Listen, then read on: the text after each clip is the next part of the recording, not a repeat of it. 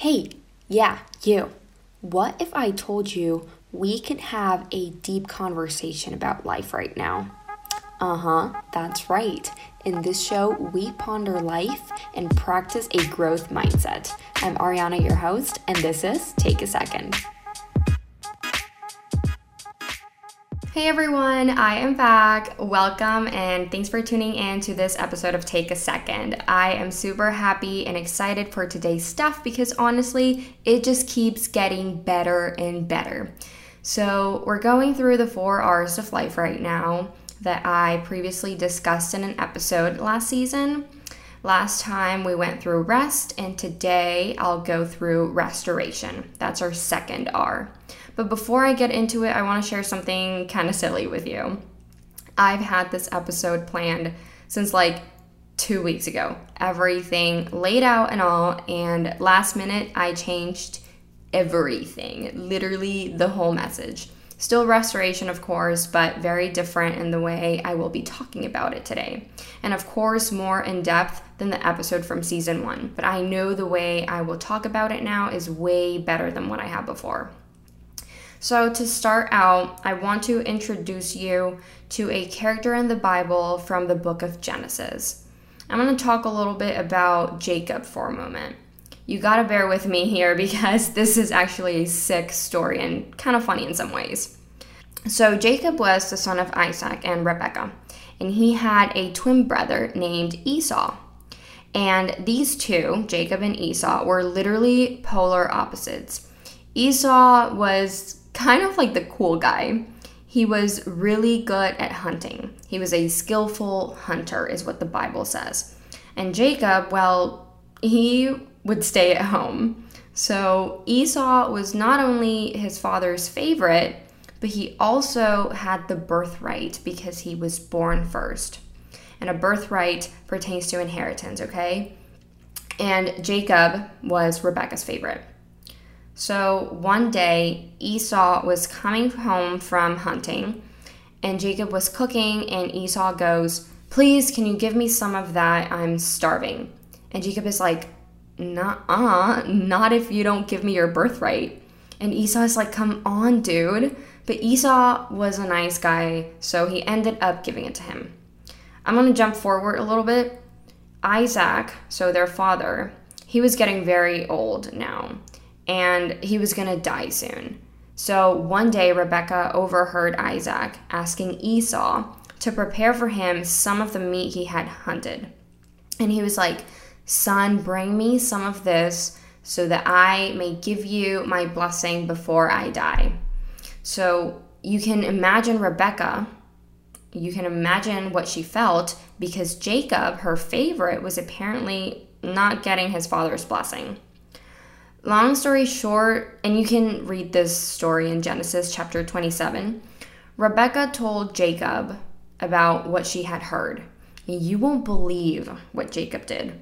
He pretended to be Esau and brought his dad some food and lied and said, "Hey dad, it's Esau. Here's what you asked for." This sucker lied to steal his brother's blessing.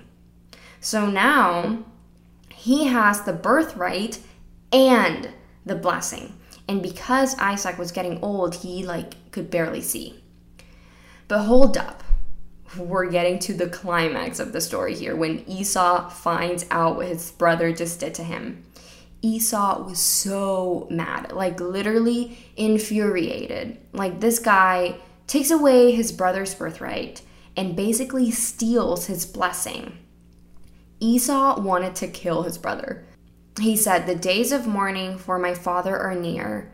Then I will kill my brother Jacob." So, of course, our buddy Jacob was running for his life for years. Fast forward, after many, many years, Jacob starts feeling crappy. And it was about time, right? He was like, "Wow, I'm kind of messed up for doing what I did to my brother." This is his rest. All these years alone, away from his brother, was in some sense rest for him. He was running for his life, yes, so not your typical form of rest, but he got that disconnect, that he needed to realize that maybe he had done some bad things. So Jacob decides that he's going to go back to Esau and reconcile with him. But before he does that, he has this interesting experience. This is where stuff gets good and where I will leave off the story of Jacob. So there's a chapter in Genesis 32 titled Jacob Wrestles with God. And in this chapter, we see Jacob is alone one night and he's wrestling with a man all night. And Jacob doesn't know this man is God, okay? So they're wrestling and all, and Jacob goes, "I will not leave you alone until you bless me." And then the man, who is God, asks him, "What is your name?" And Jacob goes, "Jacob." He says, "I'm Jacob." Then the man blessed him and said, "Your name will no longer be Jacob, it will be Israel, because you have struggled with God." Oof, okay, big story here. In all this, Jacob goes through both rest and restoration. So we talked about rest, right? We said Jacob got the time he needed to identify areas in his life where he was broken. And he did. He realized what he had done wrong. Let's talk about restoration now. Restoration happens in this last part where we see Jacob wrestling with God. Why? Well, let's go back. Jacob was not the cool guy. And he was low-key or maybe high-key jealous of Esau. Esau hunted. Esau had the birthright. Esau was his father's favorite. And so we see Jacob pretending to be Esau. This is a clear illustration of Jacob's jealousy. But what happens in the midst of the wrestling?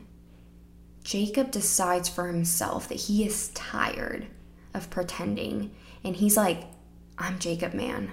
This is who I am. And this is what I did." When we get proper rest, when we give ourselves time to think, we are able to pay attention to what's going on deep inside. Suddenly, after you take time for yourself and put a hold on your daily shenanigans, you start feeling. You start thinking. You start getting to the bottom of things.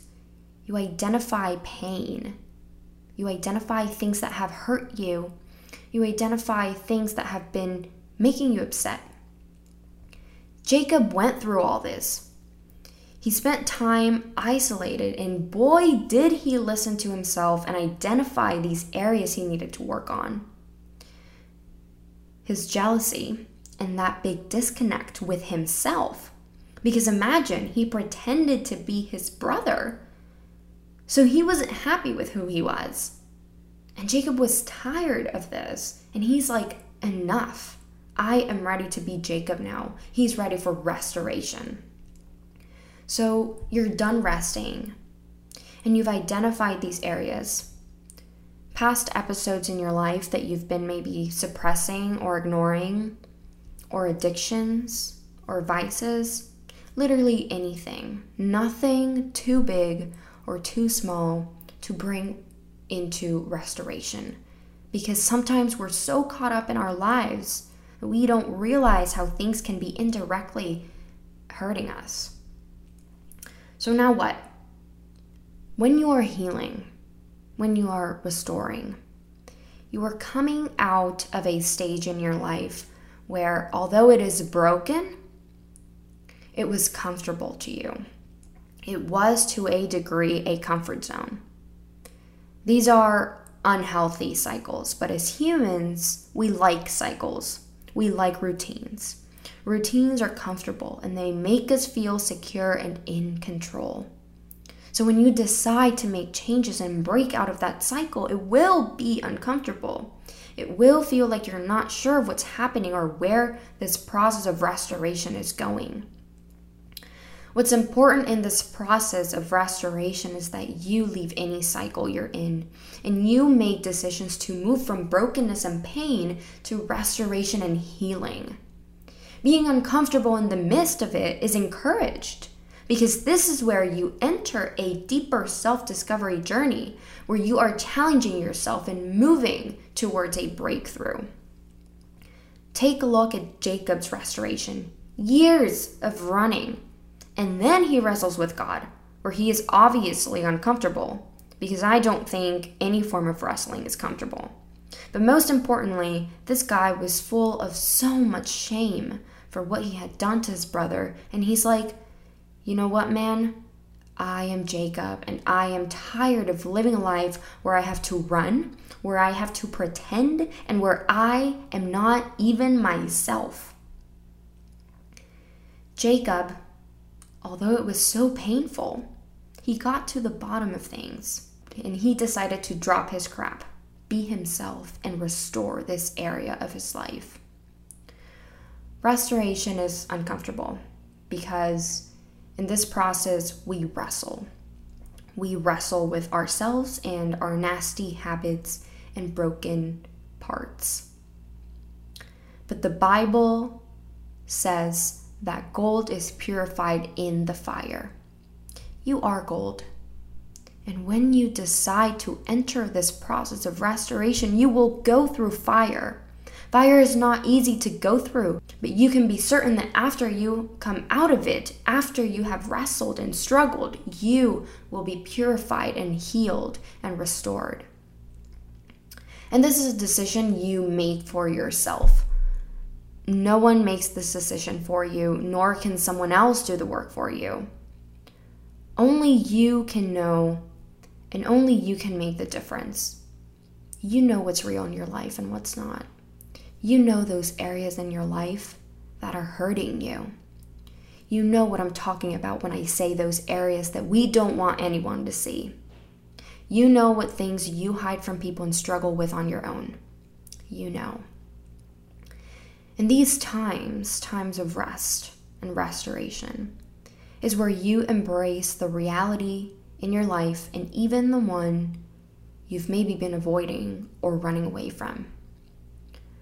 Rest and make the decision to go through restoration.